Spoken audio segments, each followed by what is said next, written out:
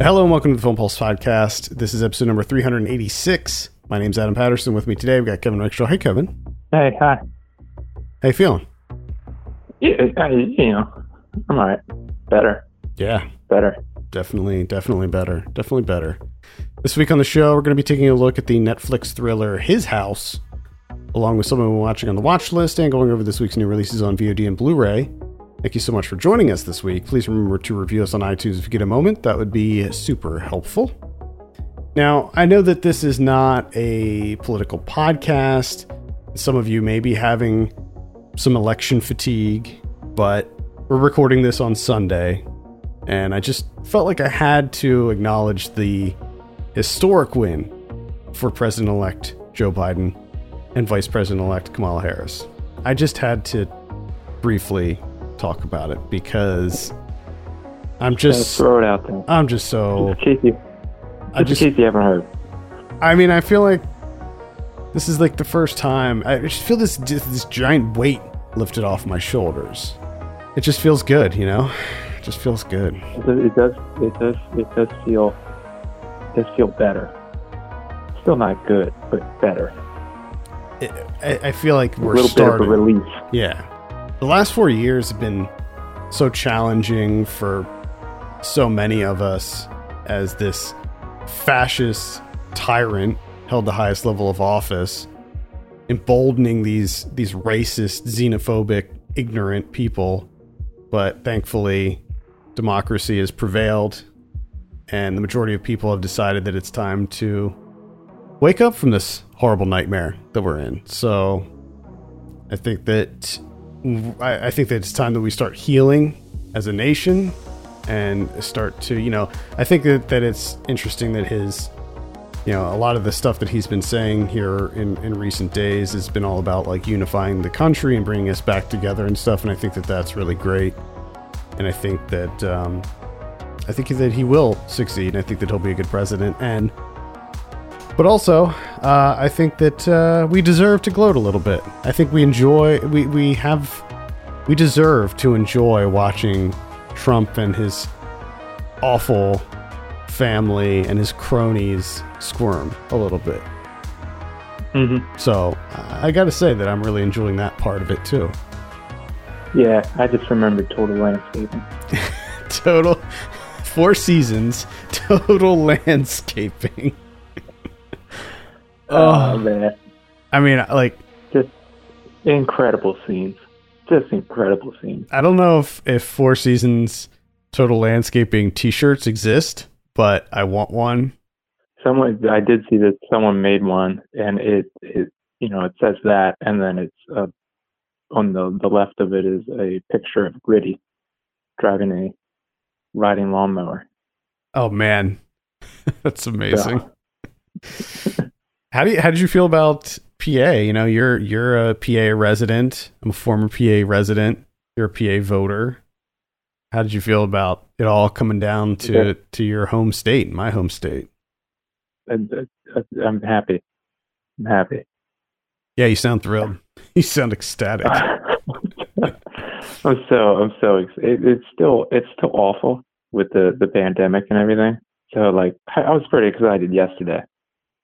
And like I said, it's better, but it's still awful. You know what I mean? So. Yeah, I mean, especially because... I'm not trying to get too excited. I mean, especially because we're recording this on November 8th, so we still have several months of Trump before the inauguration. Yeah. So we're going to have to stick it out for a little while longer before anything can be done. Unfortunately. Yeah. And plus, pandemic is just like the number of cases is fucking insane. Oh yeah. Record numbers of cases. It's horrific.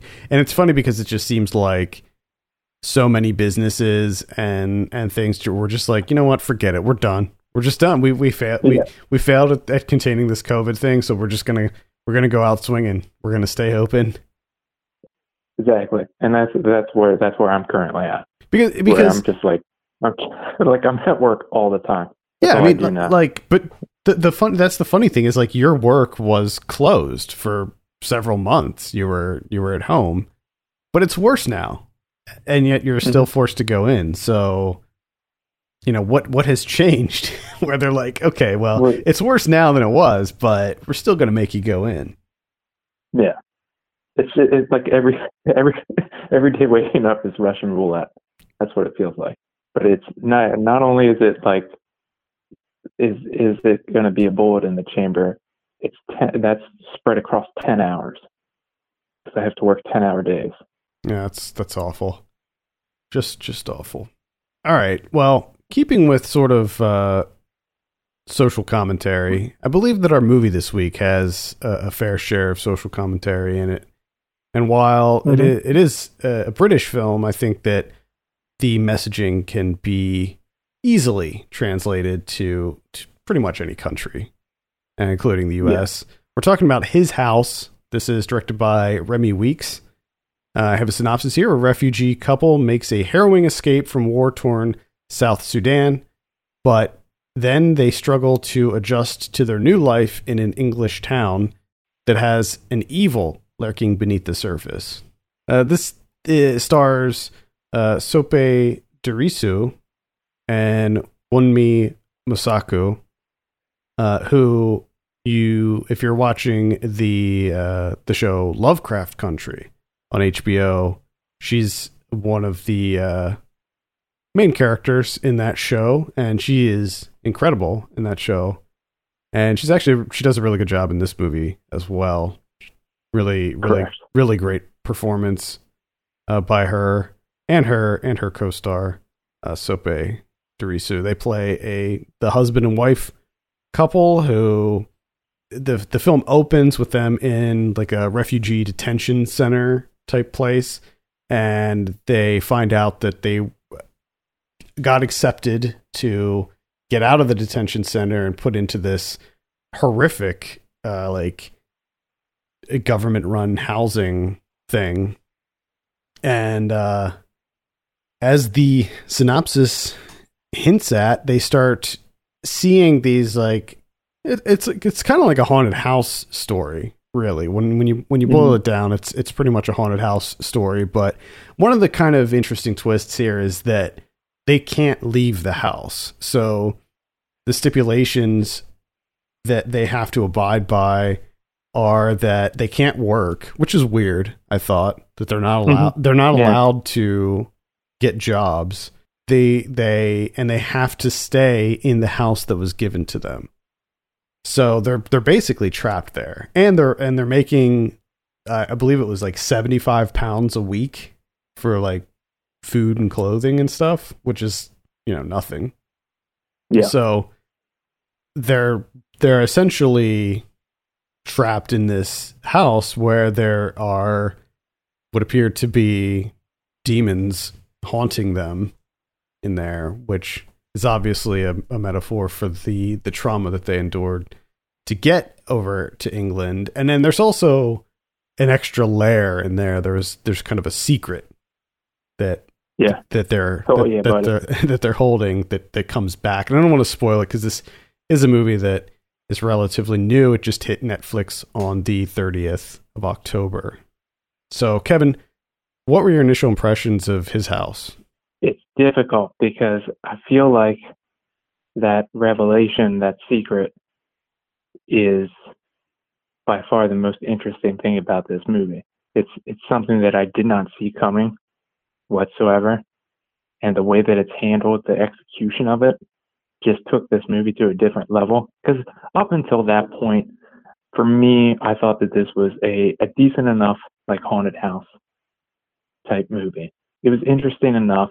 It was different enough, but to me, it wasn't drastically different from much of what I've seen from that type of genre. Outside of the characters, their background and the social commentary that's tied in there. But that revelation, that change, completely flips this movie into something completely different, which just took me by surprise. I did not see it coming, and it just like completely derailed me, discombobulated where I was, and the way that I saw these characters. You know what I mean? Like it completely changes everything. Mm-hmm. And I thought it was an absolutely bold move. Yeah. And the only thing that got me, which this happens in a lot of movies, and I think it's just like a creative choice. It comes down to is kind of the towards the end, like the manifestation of the quote unquote thing that's haunting them, the demon or whatever you want to call it.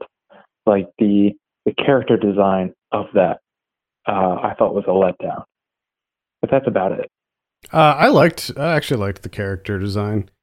It was funny when I was watching this, and I guess my initial thoughts about like Lovecraft Country and the connection there was obviously one of the lead actors being in Lovecraft Country. But then as the film progressed, I was just seeing what felt like more similarities to that. Especially there's this one specific episode of Lovecraft Country that feels really similar to this movie. Yeah. But I thought that it was really intensely creepy. Like to me, this might have been maybe the scariest movie I've seen this year.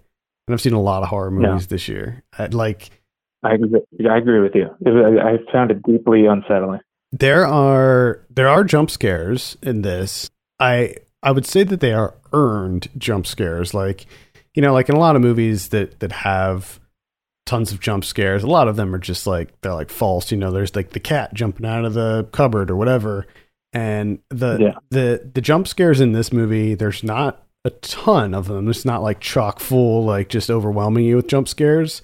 But I think that the adherence to the very creepy atmosphere enhances those moments when it happens. I mean, especially like there's like the scene when you see all the people through the wall. So like this house that they're in is so dilapidated and it's essentially just falling apart. Like the wiring is bad. There's like holes in the wall. There's vermin. There's all this stuff. And as it progresses and gets worse and worse, you start to see people through the holes in the wall. And I thought that was just so intensely creepy. And then there's this one scene, I think it's fairly early on when he's messing around with the holes in the wall and like pulling out all the wires and stuff. And you see this like this figure with this like twisted face right behind him. And just, that got me. Yeah. There's a lot of really good moments of terror in this that are, punctuated with very real fears, like real life horror that these two people are being forced to endure, living in squalor because they were going to get killed. The village that they were in, there was like this civil war happening and their family members were killed. And so they're trying to escape this and, just survive. And they're put in this situation where they're at the whim of these government workers, one of whom is played by Matt Smith. And they're just such awful shitbags that I think that it adds to the kind of tension of the whole movie. Yeah. And I think that's a good part of it too, is that as much as this house that they're giving is dilapidated and in disrepair, like early on they do a really good job of sprucing the place up. Like he jumps straight into it, tearing the wallpaper off, getting the door fixed, and like you can see that, if given to the right person, it can be revitalized. And there's this kind of hope where they're like, they're starting to get their bearings. They're starting to go out more into the community, and the good things are happening to them, and you're rooting for them. And then it all just kind of slowly starts to just degrade and kind of rots away. They don't even have really electricity in this house. Like they're put in this house and the lights don't even work. Now, yeah, and you can't have candles. No candles. Yeah, they're not allowed to have any candles, but then the lights don't work. I'm wondering what the bathroom situation was in this house, because I don't think they ever showed the bathroom, but I bet it was. No, I bet it's awful. I bet it was really bad. It is. It's terrible. I'd like to think, now I could be wrong, I could be very naive, but I'd like to think the real houses, like the real government housing that's given to refugees, is a little bit better than this. I'd like to think that. You can go ahead and think that, but I have a feeling that they're not. I mean, this wouldn't even this house wasn't even up to code. Like it, of course, things could be different over in the UK. Tons of houses are not up to code. Yeah, it's true. Pretty much any house built before like the 80s is probably not up to code. And I've seen my fair share of like kind of scummy apartment complexes too. Yeah, and that's with people, landlords that don't care. This is the government that's just like, we don't really want you here anyways. We're not going to do anything. Right. They're going to just do the bare minimum so they don't have any blood on their hands, but they're not actually going to set these people up for success. It almost seems like when governments deal with refugee situations that they don't, of course they don't really care. They don't want these people to thrive, but it's so funny because it goes against everything that they should be doing, because why wouldn't you want to set these people up for success in your country to, help contribute to society and to generate revenue and all of that? Yeah. No, you set them up to fail and then you can blame them. Yeah, it's awful. It's really disheartening. Back to the movie though, I do want to say that a couple of things that got me. One is that this being a first film, a debut, which it doesn't feel like at all. No, not at all. To me, this feels like someone that's been around for a long time. I was also kind of surprised and really welcomed maybe not necessarily the flashback sequences, but some of the kind of like dreamlike sequences, like when they were out in the ocean and everything, when it flashed back to that. Yeah, kind of.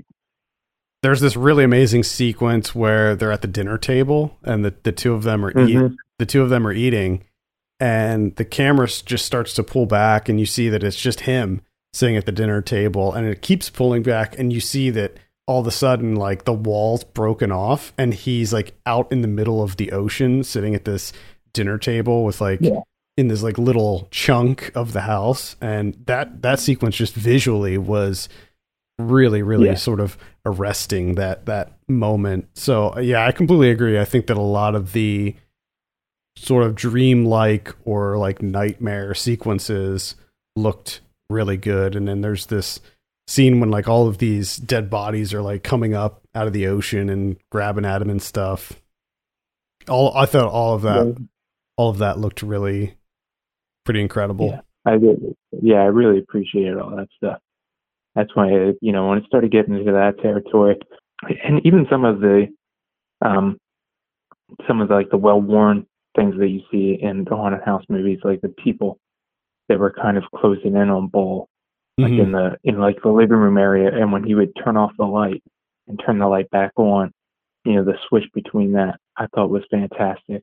Yeah, it's just visually, there's a lot of stuff going on in this movie that I was really into. And then also, too, just the performances from the two, Sope and Wunmi.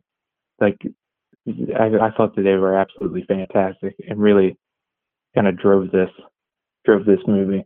I agree. I thought that, I don't know if it was, now, yeah, to be clear, I thought that both performances were really incredible, but I thought that the character work was a little underwhelming, like the actual characters themselves, especially Bull.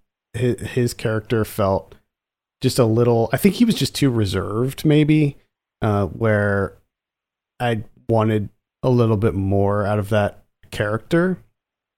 And I think I really enjoyed. I enjoyed his character. I don't know I can't really quite put my finger on it, but I just found it to be a bit lacking.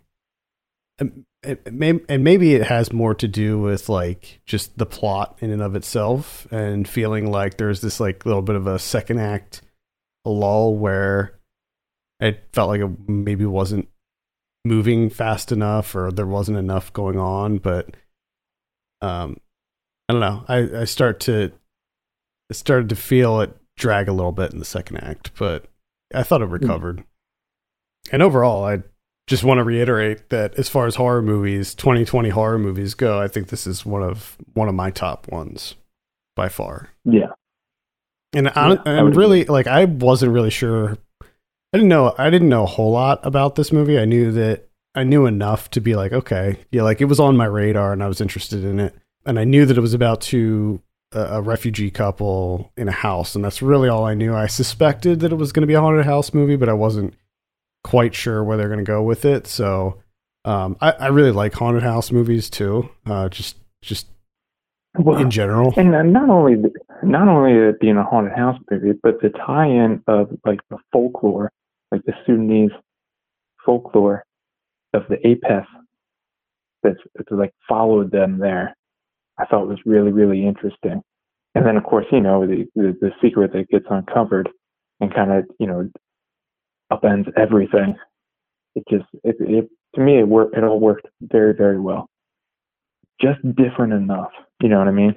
Like it's a pretty standard haunted house movie in terms of like the scares, not necessarily like the social commentary or anything. Right. But the way that they twist it, I thought worked really, really well. I definitely recommend checking this out. And it's on Netflix, so it should be a no-brainer to check this one out. It's very, very powerful, very scary. Where are you going? You're not going anywhere. Hopefully not. Fire it up. Yeah, please don't. Stop going places. All right, that's His House. Let's go ahead and give it a score. Kevin, what are you going to give it out of 10? This is a tough one. I think I'm like 7 or an 8. Maybe it's 7.5, I guess. I'll split the difference. I'm at like a 7.5 on this one too. 7.5. Somewhere around there. Yeah. Really, really solid. All right, let's talk about some of what we've been watching. I guess I'll kick it off this week. I saw a while ago. We didn't do a watch list last week because of the Halloween special, so I don't have that much to go over anyway. I saw Borat subsequent movie film. This is on Amazon Prime, so if you haven't checked this out yet, it is available on Amazon Prime. It's directed by Jason Woliner. And I mean, if you're familiar with Borat, if you saw the first Borat and you liked it and you thought it was funny, then give this one a look because it's really funny. It's the chock full of that social satire, and it's very relevant because a lot of it deals with Trump and a lot of it deals with the election and COVID. I was actually kind of surprised at how quickly they were able to turn this around because a good deal of it takes place during COVID. And there's this one scene when he ends up staying with these guys who live in this cabin, and they're all like COVID deniers and they're like big Trumper people, and he like becomes friends with them. It was kind of hard. Like in the first one, it was really easy to sort of tell the scripted moments compared to the real life hidden camera style stuff. In this one, it was a little bit more. The lines were a little bit more blurred. I think a lot of it felt like the people who we were supposed to be laughing at were kind of in on the joke. Like there were just too many things in this where you're just like, there's no way this person doesn't know that this is a bit, right? Like they go. Yeah. I mean, the plot line here is that Kazakhstan sends Borat back to America in order to present a gift to the president, but it turns out that Borat's daughter, the gift was a monkey, and it turns out that Borat's daughter sneaks into the monkey's crate and gets shipped over to America with the monkey, and she eats the monkey on the way. And they change their plan to present the daughter to Mike Pence, and he's gonna gift the daughter to Mike Pence. And Mm-hmm. so it's like this kind of road trip thing where they're trying to get to Mike Pence so that he can present his daughter to her to be his new wife. And she's like 15. Mm-hmm. So, and, of course, that ends up leading to the infamous thing that everyone's talking about with Giuliani, where she interviews Borat's daughter, I should mention that she's played by Maria Bakalova. She interviews Giuliani, and then there's the whole like masturbation thing that happens, which I gotta say, like, I don't like Rudy Giuliani. I think he's a awful person. I think he's a freaking monster, but I don't think he was masturbating in that scene. Like, when you see it, it looks like it does look like he's tucking his shirt in. He does it in a weird way. Right. He does it in a weird way, but he was talking because she starts like seducing him, and she's playing a 15-year-old girl, and she's like she pulls his shirt out, like she undoes his shirt, and then he's sitting on the bed, and he lays down on the bed and tucks the shirt in. So it was inappropriate. He shouldn't have let it go that far, and he's an idiot for not knowing or not picking up on the fact that it's a bit. And he was like touching her really inappropriately the whole time. So I'm not giving him a pass on any of this, but when it comes to the jerking off thing, I don't think that's what he was doing. Gotcha. At any rate, it is really funny, and I do recommend checking it out. Again, it's on Amazon Prime, so you can give it a look. All right. I have one from Amazon Prime as well, and that's Asylum from 1972, directed by Roy Ward Baker. This is an early horror anthology movie. Horror anthology from 1972. So the way that this is set up, and for me, this works really, really well. Like the through line narrative, working with like the shorts within it. So it's a young psychiatrist who arrives at a mental institution out in the countryside. Huge, massive complex. I mean, just huge, sprawling. This is an English movie, by the way. So the interesting thing, though, is once he gets inside, there's only 4 patients, which seems kind of ridiculous considering how big this place is. So what he finds out, he's there for a job interview. And he finds out that the guy that ran the facility, the head doctor, has lost his mind and now has become one of the patients that's housed upstairs, one of the 4 patients, right?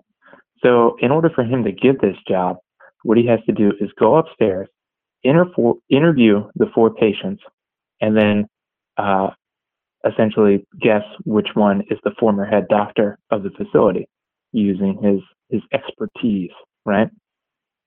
So the anthology portion of this movie, of course, is broken into the different stories from the interviews.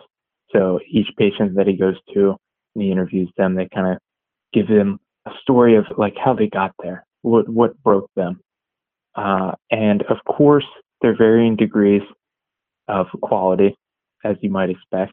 Some are interesting, some not. Some are suspenseful. Others, of course, are not. But it's an eclectic mix of supernatural. Unfortunately, some of it is, it's, I guess maybe because of the 70s, some of it is downright corny and humorous. Like the last one is this guy who's creating these little, like, soldiers. They're like little automatons, and they're just really silly looking, and they move really, really slowly.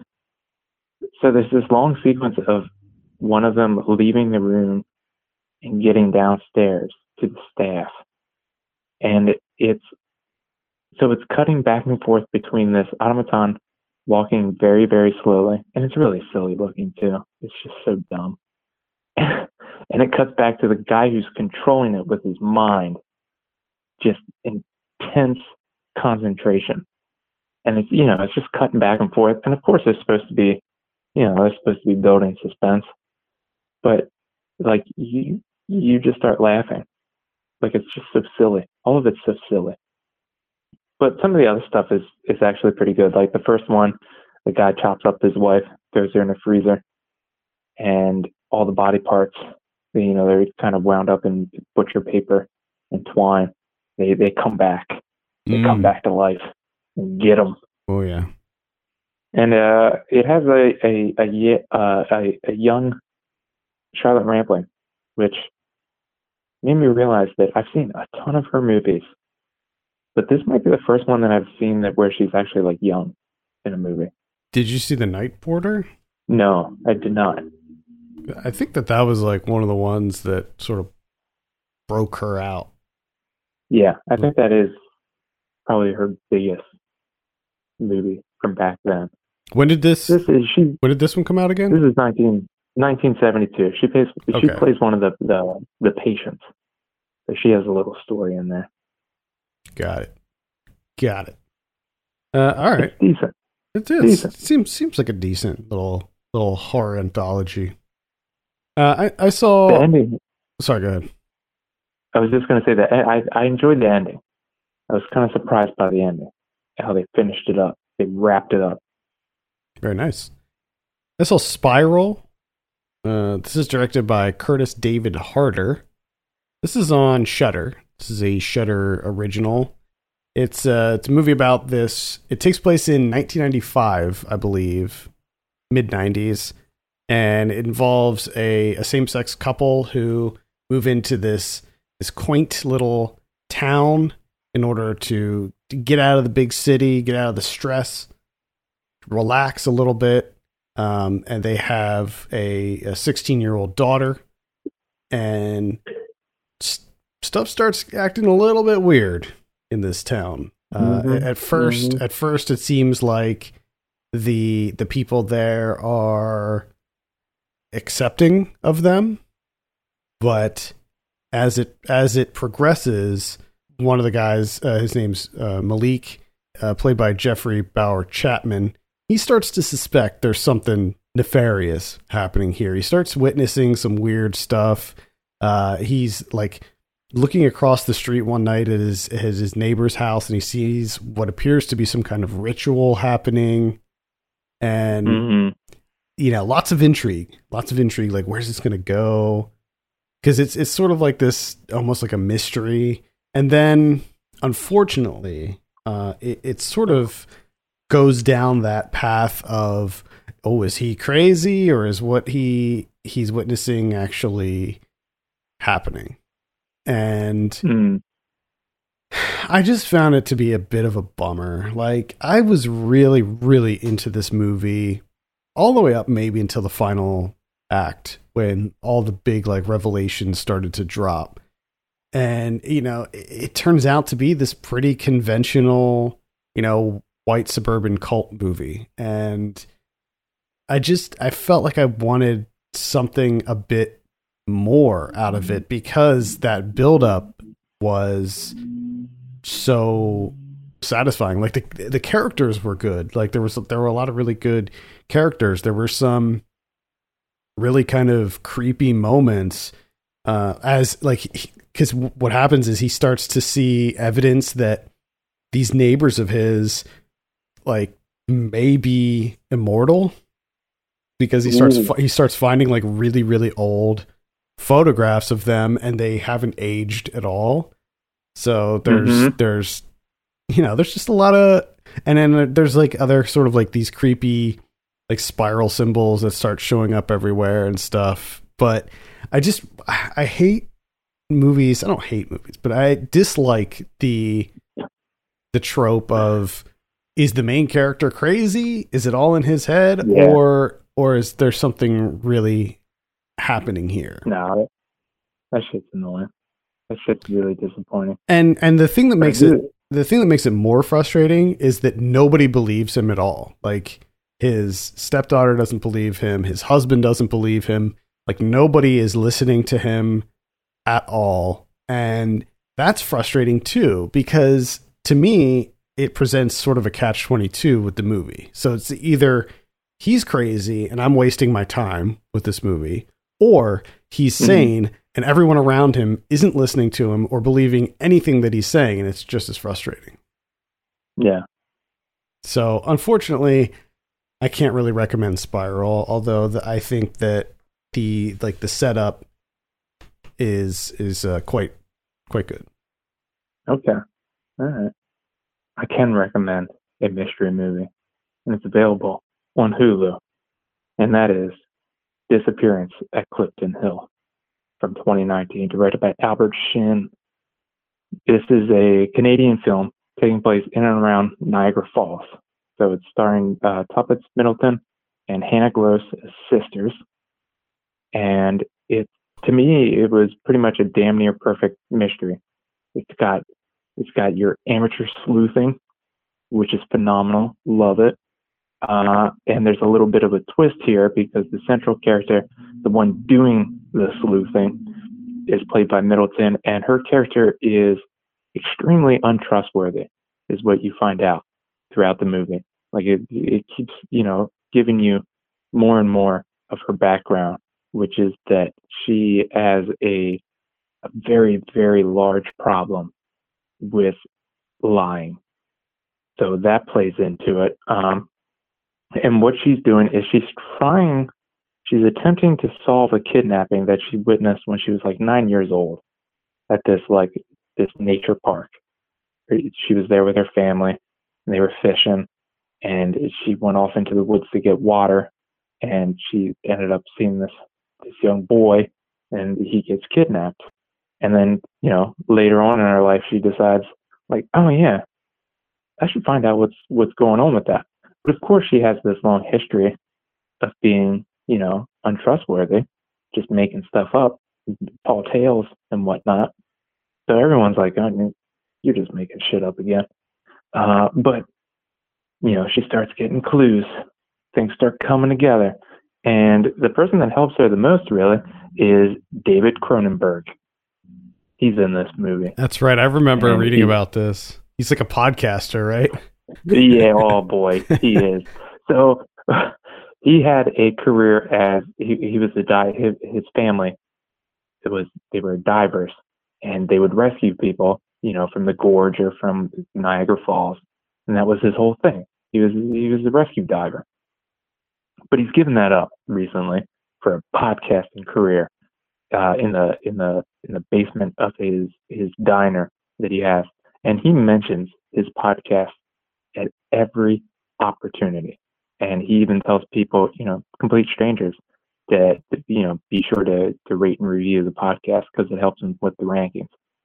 So I enjoyed that little bit of aspect of David Cronenberg. But it's just, to me, it's a great small town mystery. You got this corporate conglomerate that owns like the majority of the town. And of course they're wrapped up in this kidnapping, and they got all sorts of secrets.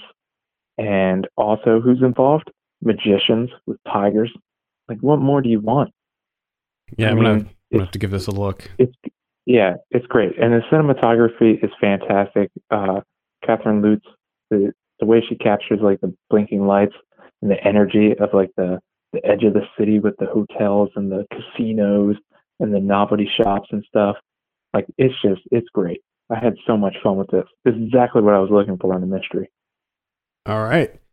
That's Disappearance at Clifton Hill. Check that out on Hulu. I saw Fade to Black from 1980. This is directed by Vernon Zimmerman. I watched this on Shudder. This is sort of a horror movie, I guess. It's more like one of these sort of Taxi Driver, Joker style movies about a young white man who's just fed up with society bringing him down, just fucking hell. Overbearing. Everybody's bullying him, and he's got a crappy job, and his aunt is mean to him. But the thing about this movie is he's obsessed with movies. He is a movie nut. He's a cinephile, huh? Yeah. Specifically like classic cinema. So he's all into like, old cinema. Mm-hmm. The Universal monsters and, Casablanca and the classics. And sounds like an interesting guy. Yeah, he's like, he knows everything. He knows all about classic cinema. And Yeah, I mean, he just eventually, like, people are mean to him at his work because he's weird and creepy, and he just gets fed up and he starts killing people. But the way that he does it is he dresses up as characters from these classic movies and kills them in such a way that, he mimics those movies. I feel like a movie like this is sort of damaging when watching it today, because I think that not only does it play into like the incel crowd, but it also plays into the whole violent movies beget real life violence theory. And so I feel like this is not a movie that should be really revered or talked about in 2020. Gotcha. It needs to be ignored. Yeah, I mean, it was fine. You know, it's because it came out in 1980. It feels very much like a 70s horror movie, which is totally fine. It was just maybe average, sort of straight down the middle for me. I mean, the big thing is, like, I did not like the main character, played by Dennis Christopher. His name's Eric Binford. Yeah. Binford. Yeah.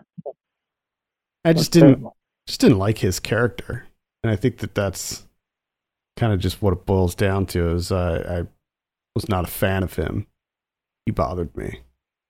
So anyway, that's Fade to Black. Mm-hmm. That's all I have. I'm done. Okay, I'll mention one more, and that's The New Mutants. That's right. Oh, look at you. That's right. Yeah. The movie that no one thought would ever come out. It actually came out. This is directed by Josh Boone. Full disclosure, I did not finish this movie because I was watching it right before we recorded, and so I have about 10 minutes left. So I think that with only 10 minutes left, I think that I have a fair assessment of this movie. And it's garbage. Like, it's just complete garbage. Oh, no. Yeah. You know, when this movie was first announced, and when the first trailer dropped, and it looked like it was going to be a horror movie, and they were saying it was a horror movie. They're like, oh, it's a horror movie, but it's set in the X-Men universe, and it's about these, you know, young mutants that have powers that are, like, stuck in this crazy hospital, and there's something that's going after them. And it's sort of like that, but it is not. It's not really a horror movie. It's not. It's pretty much. It feels like a CW show. Like, that's what it feels like. The writing is horrible. It's sad because there's some really good actors in this movie, but they're not given anything to work with. And I feel like Josh Boone. Now, it's entirely possible. Like, I had heard that there was all kinds of like reshoots done with this, and like lots of editing and all that stuff. Maybe at some point there was a good story here and a good movie here, but as it stands now, this movie is just, it's not good. There's way too much teen drama in it to take it seriously. But not only that, the teen drama that unfolds happens like way too quickly. Like, the two main characters develop a relationship with each other, but it feels like it's so haphazardly thrown in there. It almost feels like that wasn't even in the original script, and that they just threw it in for the hell of it. I'm not sure why it's even there. It's just, you know, there's some cool sequences. There's some cool powers being utilized, but none of it works on any level because the characters are so bland, and none of them are given quite enough time to actually develop them. I mean, they give each character a backstory, but it's not quite enough to develop any kind of attachment to these people. And like, it's absurd. Like, the story is absurd. Like, so you have a cast of 5 main characters. They're the only people in this hospital. Like, they're the only ones. There's no one else. So it's the 5 of them and 1 doctor, and that's it. Like, there's no orderlies, there's no other patients or anything like that. It's just this 6 people in this whole movie. And it's just that in and of itself feels really weird. And The dialogue is stilted. It's just none of it really works. Again, maybe at some point this was, a really cool horror movie, X-Men horror movie, but the final product is absolutely not that, which is really disappointing because I think that I think they definitely had something here that for whatever reason, studio intervention or whatever, I don't know if Disney, because I know that this movie was shot before the Disney, not merger, but acquisition of Fox. So I don't know if Disney had a hand in like re-editing it or I don't know what, but it's just not good. Well, I think also considering the fact that I think you've been waiting for like 8 years to see this. Yeah, it's been a long time, a really long time. Yeah, that's unfortunate. Yeah. Sorry that didn't work out for you. Well, I when it hit theaters, when they made the decision to release it in theaters, despite the pandemic, like I kind of knew, like I was like, oh yeah, this is not gonna. I can already tell that this is not going to be very good. Which is such an awful, evil move. Because, like, especially if you knew that it wasn't a good movie, like, yeah, I had the same sentiment about. Really want to. Yeah, I had the same sentiment about Tenet. Like, I didn't think that they should have released Tenet in theaters, and it didn't do well at all. Oh no, made no money at all, and then it didn't even. I don't even think it got released in New York and L.A. because all the theaters were closed in those two major markets, and then now it's coming out on VOD like December 13th or something, so we'll finally get to see it. Yeah, they did the same thing with Synchronic, the new Benson and Moorhead, and the two of them came out with they sent out a tweet that was basically like, don't go to the theater to see this movie. Yeah, it's not safe, don't go. Yeah, it was out of their control. Which is nice, and that's understandable. It's totally out of your control. But I feel like it's something different. Like it's like Tenet. I think everyone involved with that movie is like, hey, this is a good movie. Let's put it in theaters. I think with New Mutants, it's more messed up to be like, this isn't good. Let's throw it out there. Yeah, they had to know that it wasn't going to be received very well. So I don't know why they didn't just. You look at a movie like Mulan.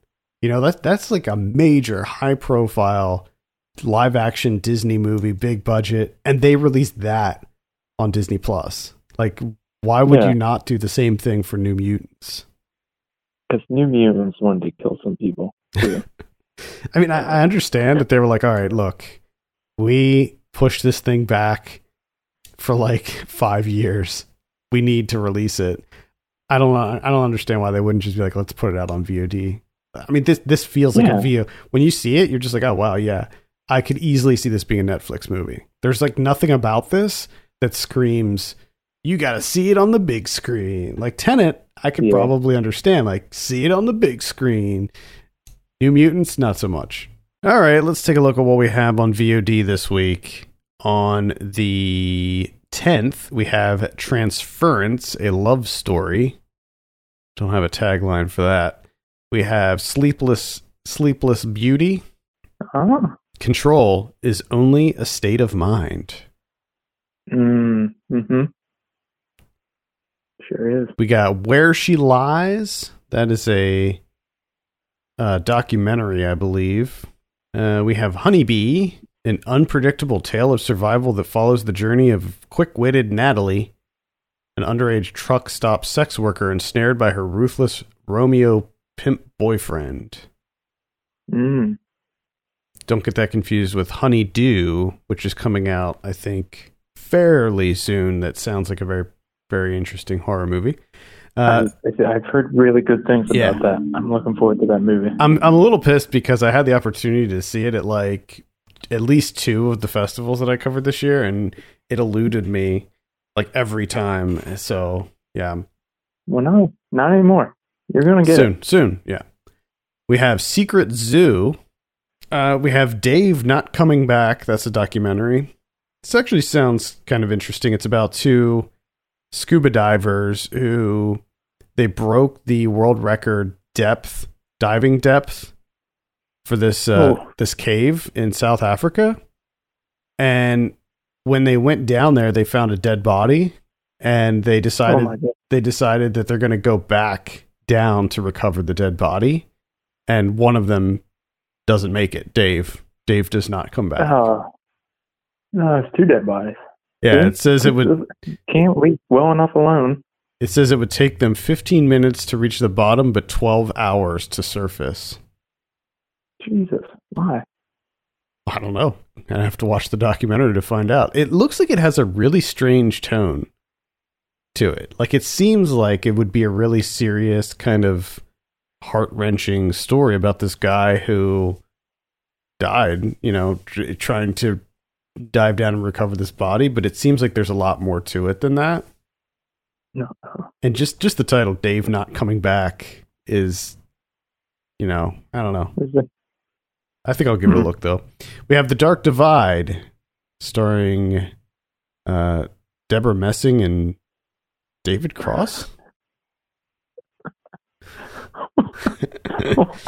What?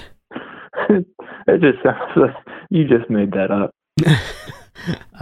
You just fucking made that up. You're on some website. The tagline of this one is "Get lost, find yourself." And the poster's like a butterfly with some mountains in it and a forest. Oh boy, that sounds awful. We have Maybe Next Year, the true story of underdogs told by the underdogs. It's this is another documentary. It's the story of one of the most incredible football seasons in history, as experienced by the fans themselves. This might be about the Eagles. Yeah. The Eagles. The Eagles. Yeah. On the 11th, we have My Summer as a Goth. Sometimes you need to go to the dark side to see the light. Mm-hmm. I saw the trailer. When I got the email about this, I was like, I have to see this trailer. So I gave this trailer a look, and it looks so offensively bad. Like, it doesn't look like the people who wrote this movie have any idea, like, anything about goth culture. Like, it just seemed like maybe they saw something on, like, a picture of someone who is a goth on the internet and decided to write a movie about it. Interesting. They're just it's probably just all based on stereotypes. Yeah, it seems that way. Looks terrible. Cool. Also on the 11th, we have Coded Bias. This is another documentary that's about a facial recognition algorithms and different racial biases that are sort of inherently programmed into them and stuff. It looks interesting. On the 12th, we have Transhood on HBO. This is another documentary about young trans people. So these are kids going through transition. Gotcha. Following the lives of transgender youths ages 4, 7, 12, and 15. We have Divine Love. This is going to be a virtual theatrical release. True Love Shares, according to the poster. Takes place in the year 2027. Not too far off. Yep. I don't know if I mentioned that's on the 13th, and then also on the 13th we have Habitual, which looks like some kind of horror movie. We have Derelicts, which is another horror movie. We have Chick Fight, which is a comedy starring Malin Ackerman, Bella Thorne, and Alec Baldwin. Hit Like a Girl is the tagline for that one. So. Not clever. Yep. We have Echo Boomers. What? Echo Boomers. Don't get mad, get everything. This stars Patrick Schwarzenegger, Alex Pettyfer, and Michael Shannon. What? Echo Boomers. Echo Boomers. Holy shit.